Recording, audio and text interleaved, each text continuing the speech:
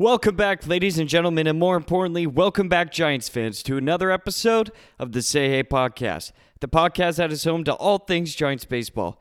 Folks, before we dive into today's show, I would like to take a moment to let you know that you can find the Say Hey Podcast on Spotify and Apple Podcasts. If you like what you're hearing, then don't be afraid to subscribe. And if you really like the show, then make sure to leave a review. But most importantly, make sure to spread the word. With that being said, let's dive right in.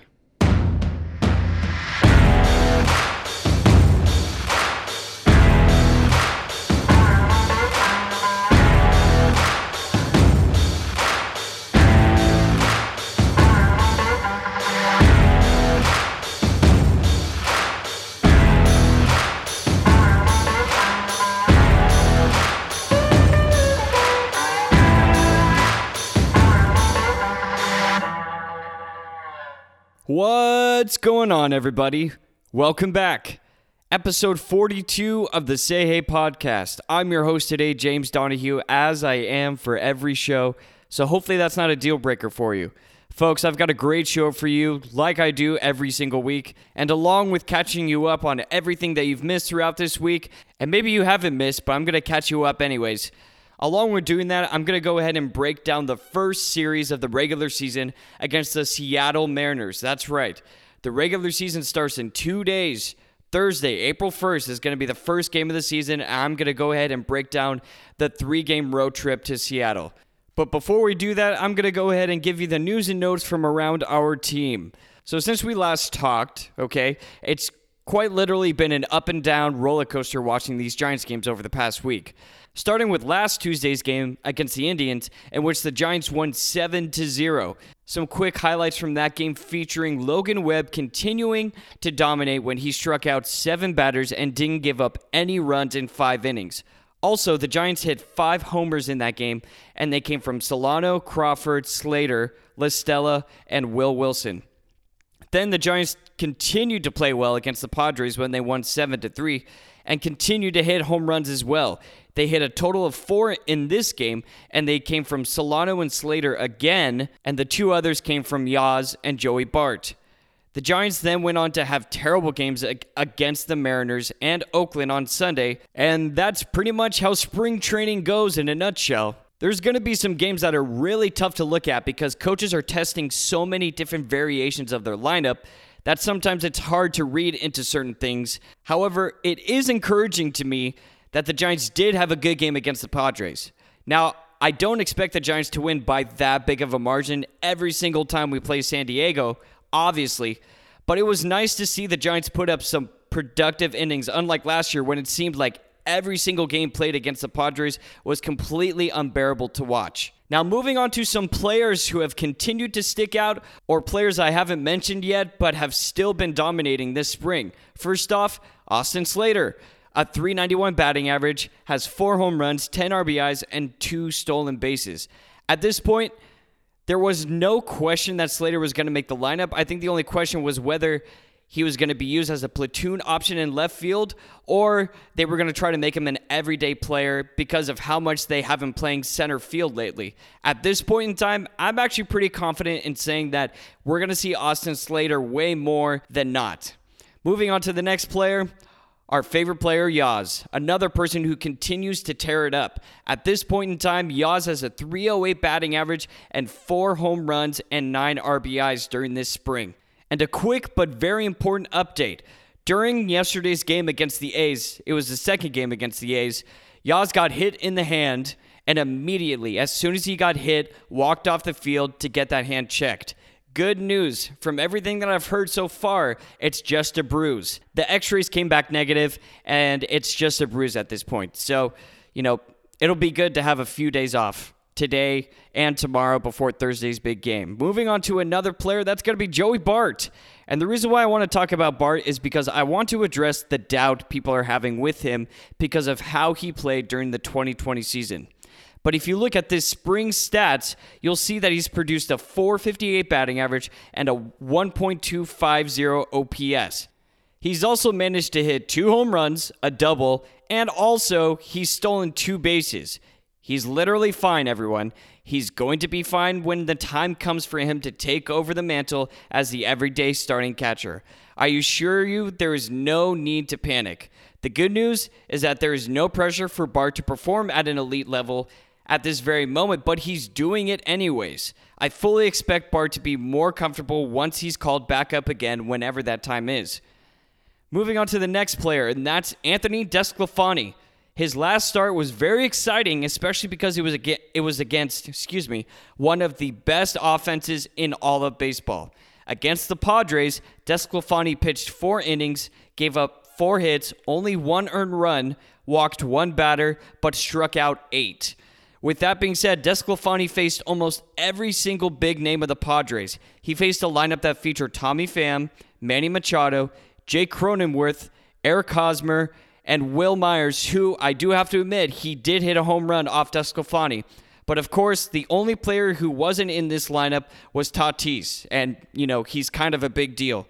But in my opinion, Anthony DeSclafani still held his own against one of the best teams in all of baseball, which is exciting to see because DeSclafani, wow, that's really starting to become a tongue twister, is one of those guys the Giants would like to turn into another resurgent story like Gausman and Smiley when they came to the Giants. DeSclafani has never been a high strikeout guy.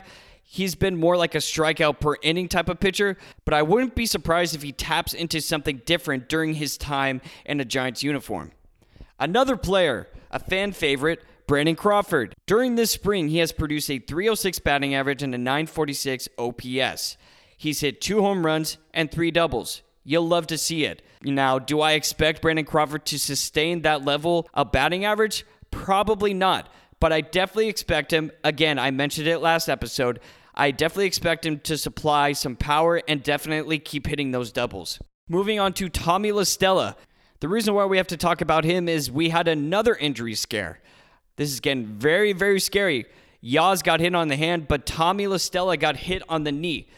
But the good news again, Gabe Kapler said Tommy La Stella has a left knee contusion, which in scientific terms just means bruise, and is day-to-day at this point. He left the game due to precautionary reasons. That's fine, great. Yesterday, he did have an at-bat, and I actually think he got a hit, so that's good. All right, moving on to some roster structuring news. LaMonte Wade Jr., Scott Kazmir, and Shun Yamaguchi have all been notified they will not be making the opening day roster. The only thing that's a little bumming for me is that I really want LaMonte Wade Jr. to excel and to exceed. I personally think he's definitely another diamond in the rough. The way Farhan found Donovan Solano, the way he found Alex Dickerson, I think LaMonte Wade Jr. could be that type of player. Scott Kazmir and Shun Yamaguchi really don't surprise me. I 100% support this journey that is going on this late in his career. It just didn't surprise me to see him not make this roster. I don't think it surprised a lot of people, but nonetheless, everyone is still rooting for the 37-year-old.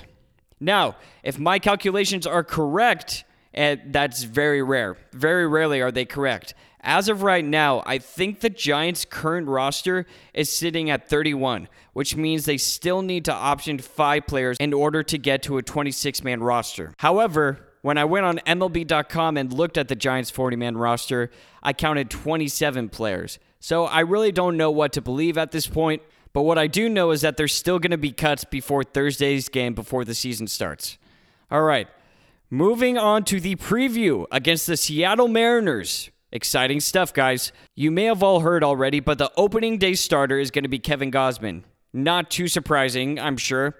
And he's going to be facing Marco Gonzalez, all right? Now, Kevin Gausman did not pitch against Seattle last season, which honestly is kind of weird to me, considering it felt like the Giants faced the Mariners a lot last season, but somehow it just never happened. Anyways, during the month of September last year, Gausman was really starting to get dialed in. He pitched 5 times in that month, and during that time, he produced a 2.25 ERA. Opponents can only produce a 1.53 batting average against him, and he struck out 31 batters in those 24 innings pitched. Now, I won't sugarcoat things for you. Gausman hasn't had the best spring. It's not the worst spring, but it's definitely not the best. Or at least the spring you would have liked to see from your opening day starter. But one thing I will say is that his velocity has not changed, which is great. The batter I'm nervous for Gausman to face is the longtime veteran Kyle Seager. Now, throughout his career, Seager has produced a .333 average against Gausman in 15 at-bats. He's managed to hit 3 doubles and 2 home runs, so it's definitely safe to say Seager has some ownage against Gausman. Like last year, Seattle is known for their speed on the bases. If the Giants want to stay in this game, then the pitching staff has to minimize the amount of batters they walk. I'm not saying that's been a problem in the past necessarily for the team. All I'm saying is that free bases can be detrimental when you're giving them to a team that runs the bases exceptionally well. And like always, Gausman has to keep the ball in the park. We absolutely love seeing the strikeouts from Gausman, but he also gives up too many home runs in my opinion. Gausman will have a great game if he keeps the ball in the park and minimizes hard contact from these scrappy Seattle hitters. Now, on the other side of the baseball, Marco Gonzalez, the Giants are going to be facing the lefty, which means we may not see Dickerson in this game actually. Instead, we could see Slater and Dubon since they are righty hitters who hit lefties better. But to be honest, there's not too much history here between Gonzalez and the Giants hitters. Throughout his career, Tommy La Stella has managed to find some ownage against him. As we can see during his 8 career at-bats against Gonzalez, he's accumulated 5 hits, including 2 doubles, but most importantly, 0 strikeouts. It'll be interesting to see if Kapler keeps La Stella in the lineup despite being a lefty hitter and dealing with this bruise, but I wouldn't be too surprised if he bats leadoff this game. All right, moving on to Game 2 of this series, and it's going to be Friday night, and that's going to be Johnny Cueto against James Paxton. Now, I'll be honest, at this point in his career, starts from Johnny Cueto make me a little nervous every time he goes out on the mound now. I'll give him some benefit of the doubt since I guess last year he wasn't completely healthy, but with that being said, even when he is healthy, he's still only sitting around 91 to 92 miles per hour with an occasional appearance of 93 to 94.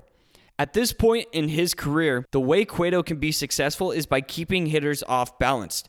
We are still going to see the shimmies, the legendary shimmies from him, which is fine, but it's also not enough in my opinion. I'm not trying to be too harsh about Cueto, but at this point in his career, I think the Giants are just trying to ride out his contract.